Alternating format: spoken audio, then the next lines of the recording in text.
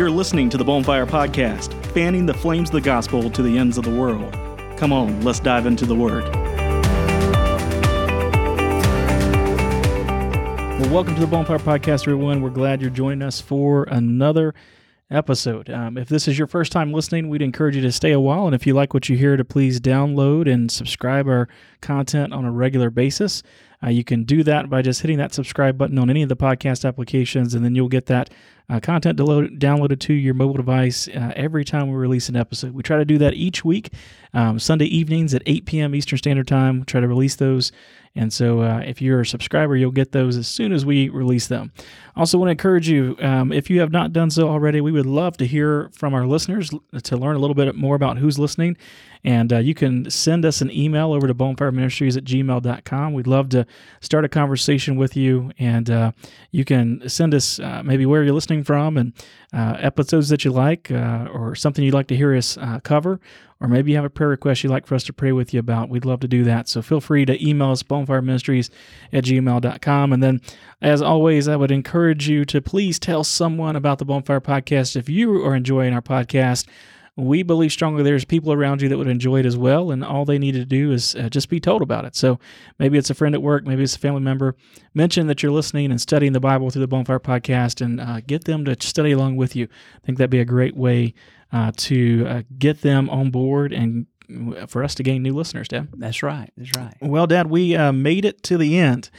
This is our final episode in our study series, By Faith. Now, in case you've lost count, we have spent the last 9 episodes, this is episode 10 of our series, of going through Hebrews chapter 11. We've spent about 2.5 months taking a deep dive through Faith's Hall of Fame. And during this time, we've learned together the essential truth that without faith, it is impossible to please God.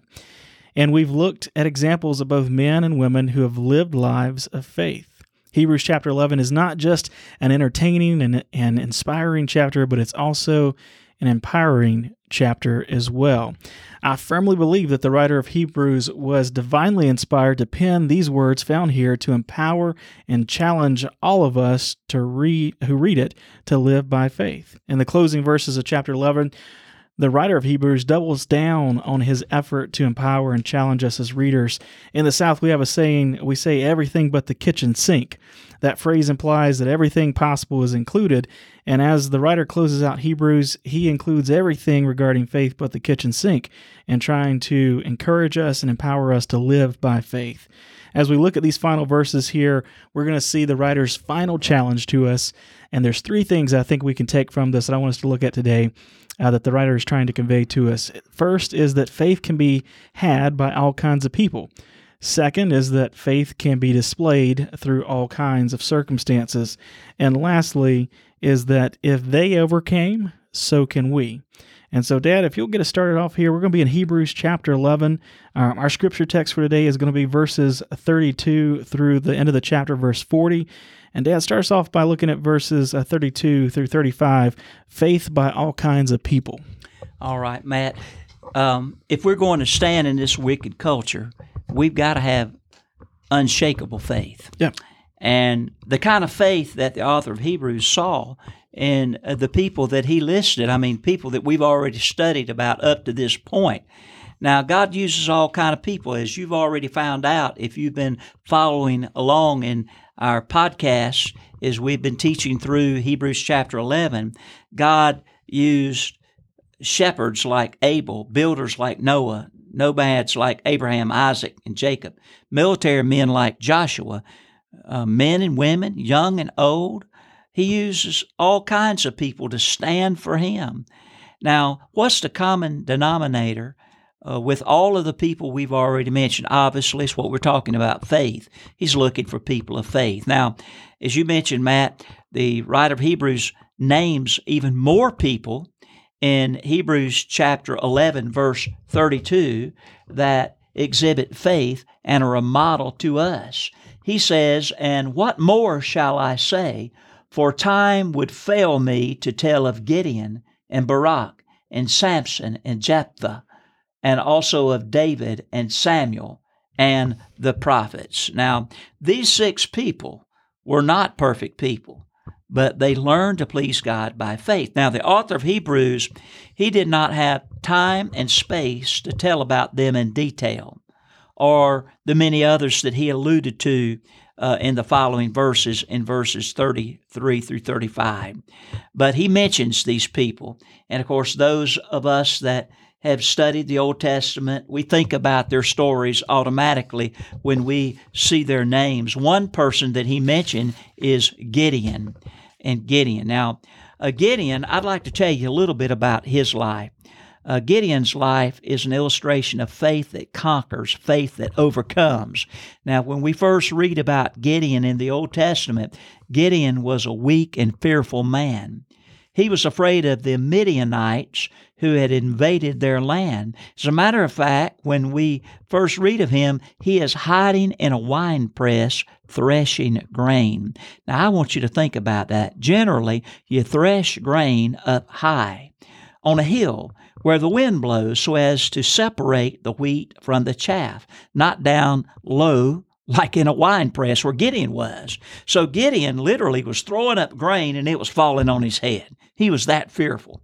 But the Lord came to him, and in Judges 6:12, the Lord said, "The Lord is with you, thou mighty man of valor." I imagine when Gideon looked up and he heard that statement, he probably looked around to see if somebody else was standing around him. Mighty man of valor, he didn't imagine at all he was talking about him. Look where he was, in a wine press hiding. And then the Lord said to him that he was going to win a great victory through him, through Gideon. And Gideon, as we read back in the Scriptures, we find out that he began to apologize and complain and even ask, "Where are the miracles?" Well, think about it. Here the Lord was appearing to him in the form of an angel, and Gideon said, "Where are the miracles?" We're like that sometimes. God does something right before our eyes, and we ask, "Where's God?" Well, after being assured God was with him, Gideon mustered an army of 32,000 men. God said, "That's too many, Gideon." Think about it, 32,000. And they were outnumbered with 32,000 men, 10-1, and God said, "That's too many." Gideon then tells those 32,000 that are afraid, "I want you to go home." 22,000 people left. Then the Lord came to Gideon and told him he still had too many. That left 10,000. You still got too many.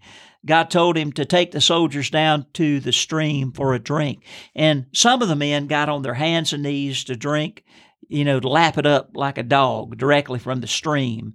And in doing that and laying down, they were totally unprepared if the enemy should come upon them. Others recognized that they should be prepared, and they scooped up water with one hand and drank from that one hand. Gideon sent those that were unprepared for the enemy, that got down on their hands and knees to drink water, home. That was 9,700 men. That left only 300. Now, Gideon had 32,000. They were still outnumbered 10-1. Now the troops have been whittled down to 300. The next morning, God told Gideon, "I'm going to use that handful of men to win a great victory against the Midianites." God was teaching Gideon that victory is not won through man's strength, but by the strength and the power of God. And that's a lesson that we really need to learn. Gideon and his little army of 300 men surrounded the army of the Midianites. And each of Gideon's men had a pitcher in one hand and a trumpet in the other, and there were lamps inside their pitchers. And at the signal, Israelites, those 300 Israelites, they all broke their pitchers. And then they held up their lamps and blew their trumpets and shouted, "The sword of the Lord and of Gideon." And it scared the Midianites. They went into confusion. God gave Gideon and his 300 men a great, great victory. Like Gideon and his men, you and I need to depend on God for victory instead of drawing on our own resources. And besides Gideon, the author of Hebrews mentions, as I said a while ago, 5 other names: Barak, Samson, Jephthah, David, and Samson. God uses a variety of people. And then he even added some more people. He said in verse 33, "Who through faith subdued kingdoms, worked righteousness, obtained promises, stopped the mouths of lions, quenched the violence of fire, escaped the edge of the sword, out of weakness were made strong, became valiant in battle, turned to flight the armies of aliens. Women, verse 35, received their dead raised to life again. Going back to verse 33, when the author of Hebrews said, who through faith subdued kingdoms. Most likely he had in his mind Moses, because Moses, led the children of Israel out of captivity from the Egyptians. That was the world power during that time, the greatest kingdom on earth at that time. And Moses stood up to Pharaoh and led those Hebrew children out of there. And when he said, stop the mouths of lions, the author of Hebrews no doubt had in mind Daniel, who was thrown into a lion's den because he refused to obey the order of the king not to pray to his God. When we read about where the author of Hebrews mentioned those that quenched the violence of fire, certainly he had to have in mind the three Hebrew children, Shadrach, Meshach, and Abednego, that would not bow down to the image of the king and therefore was thrown into a fiery furnace. But they didn't burn up and perish in that fiery furnace because God was with them. As a matter of fact, the king could look into that fire and he didn't see three, but he saw four men walking about in the fire, and one, he said, looked to be as if it was the Son of God. And certainly Jesus was with them in the fire, and he'll be with us when we go through the fire too. The author of Hebrews mentioned those that escaped the edge of the sword. Perhaps he had in mind Elisha. You remember the king of Israel threatened to behead him over in 2 Kings 6:31. He mentioned those whose weakness was turned to strength. Obviously, that refers back to Gideon, who I told you about, and many more. Those that were powerful in battle, they had to be like Joshua. Women who received back their dead. When I think about that, I think about the widow of Zarephath. You remember Elijah raised her son from the dead. God is looking for faith in all kinds of people. And has he found faith in you? That's the question. That's exactly right. Not only do we see that God uses and has faith displayed through all types of people or all kinds of people, we also see that faith can be displayed through all kinds of circumstances. I want us to read together verses 35 through 38. If you got your Bible, look there with us. It says, others were tortured, not accepting deliverance, that they might obtain a better resurrection. Still others had a trial of mocking and scourging, yes, and of chains and of imprisonment. They were stoned, and they were sawn in two. They were tempted. They were slain with sword. They wandered about in sheepskin and goatskin, being destitute, afflicted, tormented, of whom the world was not worthy. They wandered in deserts and mountains, in dens and caves of the earth. Now, Dad, this is a very important transition that we see happening here in verse 35, and I want all of our listeners to make sure if you've turned us down, turn us back up at this point, and I want you to hear this piece specifically. Note here, the writer of Hebrews is clear to say that not all men and women of faith experienced miraculous deliverances.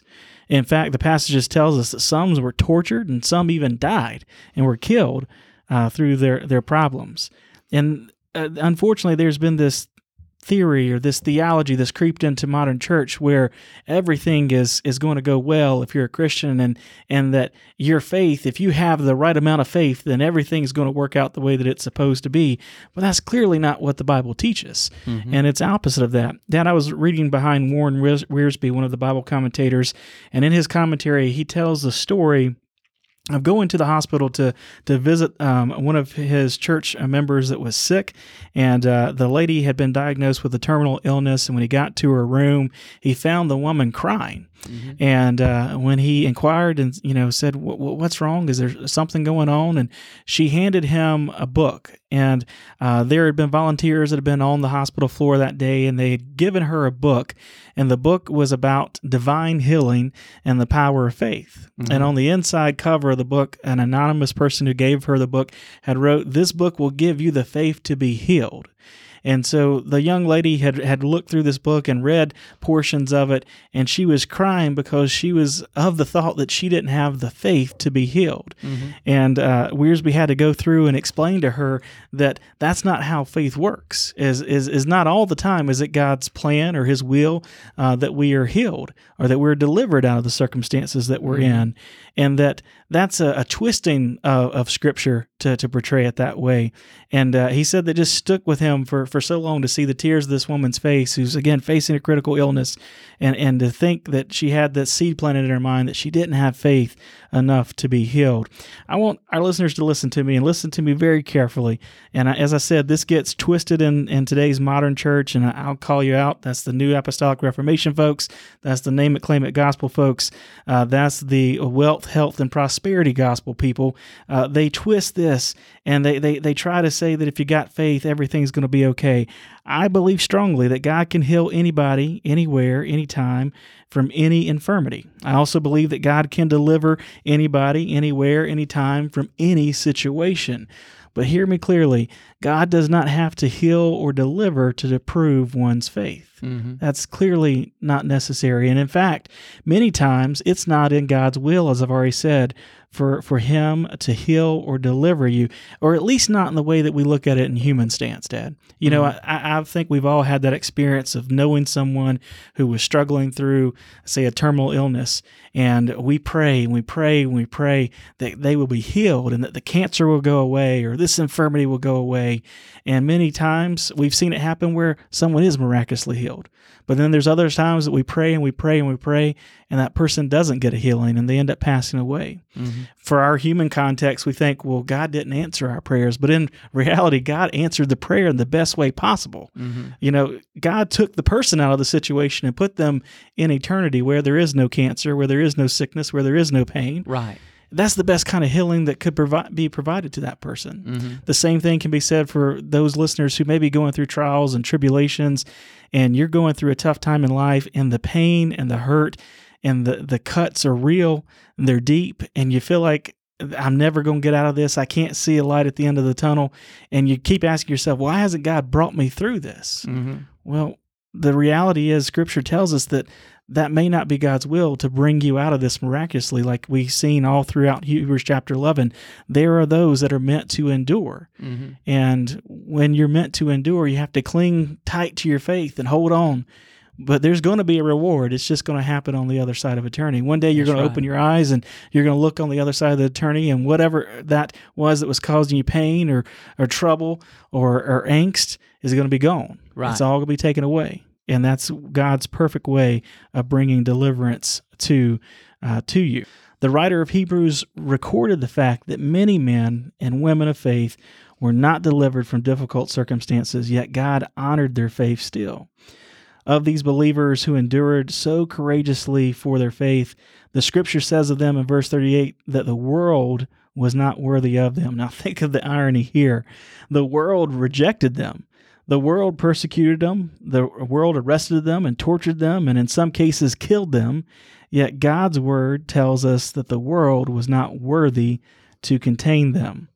But that wasn't any trouble for these believers because they didn't care what the world thought of them. They kept their faith in God and their eyes on the promise that He had given. That I find that real, true, genuine faith enables believers to turn from the approval of the world and seek only the approval of God. You know, Dad, it's been, I guess it's been a couple years ago, you were preaching a sermon and you gave a sermon illustration. It was about a football player, professional football player. His name was Carson Wentz, I believe. He was quarterback for maybe the Philadelphia Eagles, I think, when they went to the Super Bowl a couple years ago. And from his testimony, he's a Christian believer, and he has an organization called AO1, and it's a little acronym that he really believes strongly in. It stands for Audience of One. And as I was reading and studying through here, I kind of got to thinking about these believers. You know, they were being tortured for their beliefs. They were being put on mock trials and just scourged and everything else for being followers of Christ. But they didn't care because they had this same mindset as does Carson Wentz, that they had an audience of one. There was only one person that they had to worry about pleasing, and that was God. When you gave that sermon illustration, that hit home with me, and I actually went to work the next day, and I got my label maker out of my drawer, and I made little stickers, and I put them on my computer monitor, and it said AO1. And I spent a lot of time on conference calls, and so I put one right on my phone, on my desk phone there, that I had to stare at, because I needed that reminder that I was going to be put in situations. I work in a secular field, and I was going to be put in situations, and there was going to be things that arise that were going to be in conflict with my beliefs, or that I needed to take a stand on. And I wanted that reminder to be, you know what? I don't need to please who's on the other side of the phone. I don't need to please who's on the other side of this computer screen when I'm doing an email. I need to keep in mind that I've got an audience of one. And as long as I'm doing what's right by my beliefs and my faith, and I know I'm right with God, then I'm going to let the chips fall where they fall. And that's how these early believers, these Old Testament believers, they had that same mentality, the AO1 mentality of audience of one, and that allowed them to get through to the end. That's right. You know, one thing that stands out to me, Matt, is that you mentioned that the world rejected these people that were persecuted for their faith, but the world was not worthy to contain them. Verse 35, I want you to listen to what verse 35 goes on to say at the end. Others were tortured, not accepting deliverance, that they might obtain a better resurrection. Those who endure rather than escape obtain a better resurrection. This means their reward in heaven is going to be great. Now, the rewards that we receive in heaven, we can never lose. That's right. You know, the day will come when the applause and the cheers of man's going to fade away. But the applause of heaven and the well done, thou good and faithful servant is something that we all should want to hear. And it could be that you're going through a hard time and you're suffering, and, you know, you might even give your life. You might be listening on a foreign field today, and somebody might break through and kidnap you and harm you and even kill you.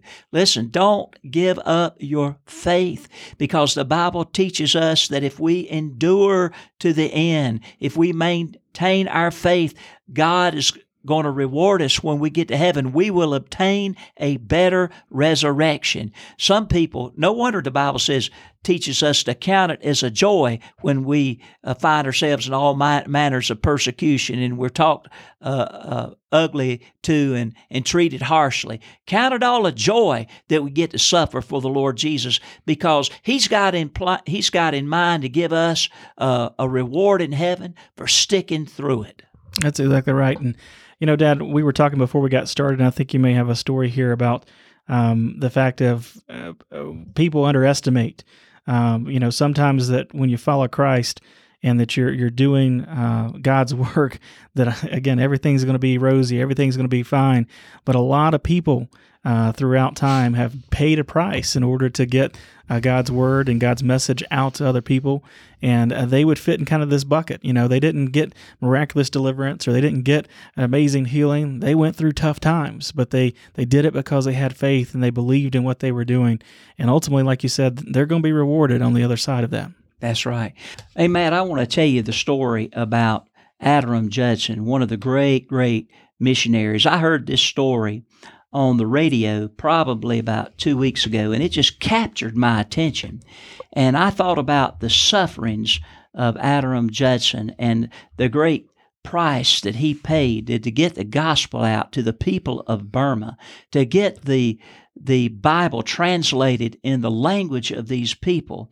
And he suffered just like these people that we read about over in Hebrews chapter 11. I think that even though we know that the author of Hebrews was talking primarily about people that lived prior to him and that perhaps he knew during his lifetime, I think here 2,000 years of Christianity's passed, and there are a lot of people that continue the legacy of those that stand firm in what they believe and hold their faith and are willing to pay the price. And Adoniram Judson was one. He left in 1812 to become a missionary to Burma.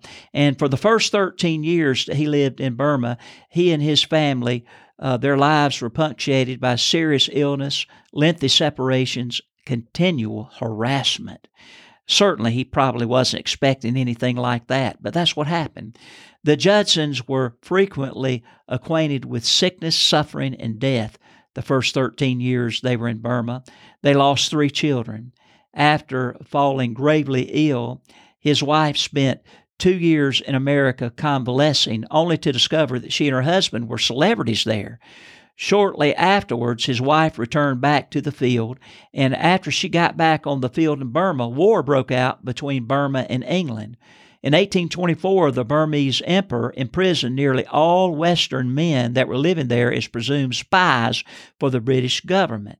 And this included Adoniram Judson, who certainly was not a spy. He was a missionary, but nonetheless, he was arrested with all the other men, and he spent 19 months. Now, did you get that? 19 months in 2 different prisons. And I'm not talking about the kind of prisons that people have today where they watch color television, their meals are served to them, they have visitors, even conjugal visits, that kind of stuff. No, that was not the kind of prison he was in for 19 months. One of the prisons that he was in was overseen by convicted murderers who had been spared death in exchange for serving as jailers. Well, many of the prisoners died, but Adoniram's wife's devotion kept him alive. She pestered, begged, and bribed so that she could provide food for her imprisoned husband. She even managed to give Adoniram his personal pillow, into which was sewn his translation of the Burmese Bible. All the while, she was nursing an infant and raising 2 orphan Burmese girls. Adoniram was eventually released from prison so he could serve as a translator for the peace negotiations between Burma and England. But the end of the war wasn't the end of the Judsons' sufferings. His wife died in 1826, followed by 2-year-old Maria Judson 6 months later, his child. Adoniram's grief led him to eventually retreat into seclusion. He grew increasingly reclusive, finally building a hut in the jungle, and he named his hut the Hermitage, and spent 40 days living in the jungle, eating little besides minimum rice rations. He dug his own grave and spent many hours contemplating death. The jungle was tiger-infested, and many locals feared Adoniram would be eaten. When he returned safely from his self-exile, everyone was surprised he survived. Over the course of 1830, Adoniram increasingly emerged from his spiritual darkness with a new resolve to reach Burma for Christ. He enjoyed a decade of evangelistic fruitfulness, especially among the tribal Karen people. He also continued his translation work and mentored the steady stream of younger Baptist missionaries coming to Burma to work among the Burmese and the Karen. Well, Adoniram's translation work is his most important legacy, and it continues to reap gospel fruit in the area around Burma. And he serves as an example, even today, to countless missionaries all over the world. Now, let me tell you something. Living for Jesus was not a piece of cake for Adoniram Judson and his wife. They suffered. They went through hardship, but they endured, and God rewarded Adoniram for his faithfulness. He saw fruit in this life. But one of these days, dear friend, he is going to be greatly held and lifted up as one of the great men of faith when we get to the Bible, is for what all he endured for the cause of Christ. And I imagine when we go up to Adoniram Judson in heaven and we talk to him about his life and we talk about his sufferings on earth, he'll say it was worth it all. That's exactly right. That was a great example of how, Christian going through tough times, going through suffering. And again, it's not all going to be just sunshine and everything's going to be fine. And I hope that those that are listening, that you'll understand that kind of hit a nerve with both of us, when we read this in the Scripture and know what's kind of being pushed out there and some of the modern churches that are out and about.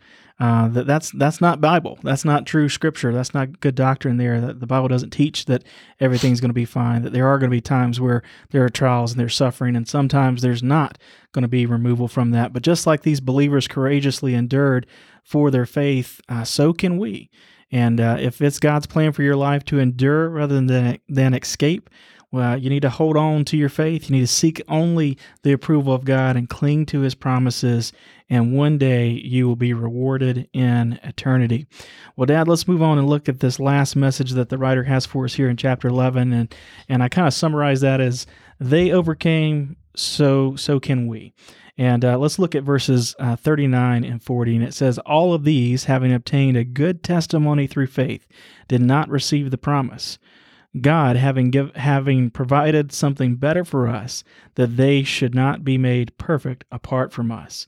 Now, these two verses here is the writer just summarizes the entire chapter and kind of brings it all together. And he says that, you know what, these Old Testament saints, all these people that we've listed, think about the 10 weeks that we've gone through in the study, all of those names, all the names that you covered tonight, and even the anonymous ones there that are listed in these verses, they all had faith, but they didn't receive the promise. But they held true to their faith, and they kept that promise. And although there were many promises that were fulfilled in their lifetime, they did not see the greatest promise fulfilled, and that was the coming of the Messiah. Now, the Old Testament saints, think about this, they only had shadows of Christ, and they had the promise. But yet they held true to their faith, and they held true to God's promises, and God accounted that to them as being faith that led to salvation, just like you and I have salvation. And the passage says that we have something better, we being New Testament saints or New Testament believers. And that thing that we have better is we have the full fulfillment of the promise, which is Jesus Christ came. And He lived, He died, He paid the penalty for our sin, and He rose again. And we have the full work of God's Word in print that we're able to read from. And so the writer is saying, think about this. All these Old Testament saints, they didn't have much to go off of. All they had was a little promise from God. And they believed it, and they followed after it. Think of us, New Testament. Think of all the things that we have, the writer said. He's writing to that church in the Hebrew church, and he's saying, think about what you have. You've got God's Word on paper. You've got Christ has come. You've seen Him. He's been here, and He's coming back again. And that should be what motivates us to have faith to get through to tomorrow. You know, the Old Testament saints, they were looking forward to what Christ would do on the cross. They didn't exactly know how that was going to work out, but they knew that God was making a way. And we as New Testament saints, we look back at the cross, at what Christ did there. But one day, all of us, as that verse says, we're all going to be made perfect together. We're all going to take part in that heavenly city and all be part of the bride of Christ there in that final day. And it's just going to be a great time to see Old Testament saints that live by faith and us New Testament saints that live by faith join together in eternity. Well, we hope that you have enjoyed our study by faith. We spent 10 weeks going through Hebrews chapter 11. That's a deep dive through one book of the Bible there, a lot of scripture that we've gone through, but we hope that the message has rang true for you. Without faith, it is impossible to please God.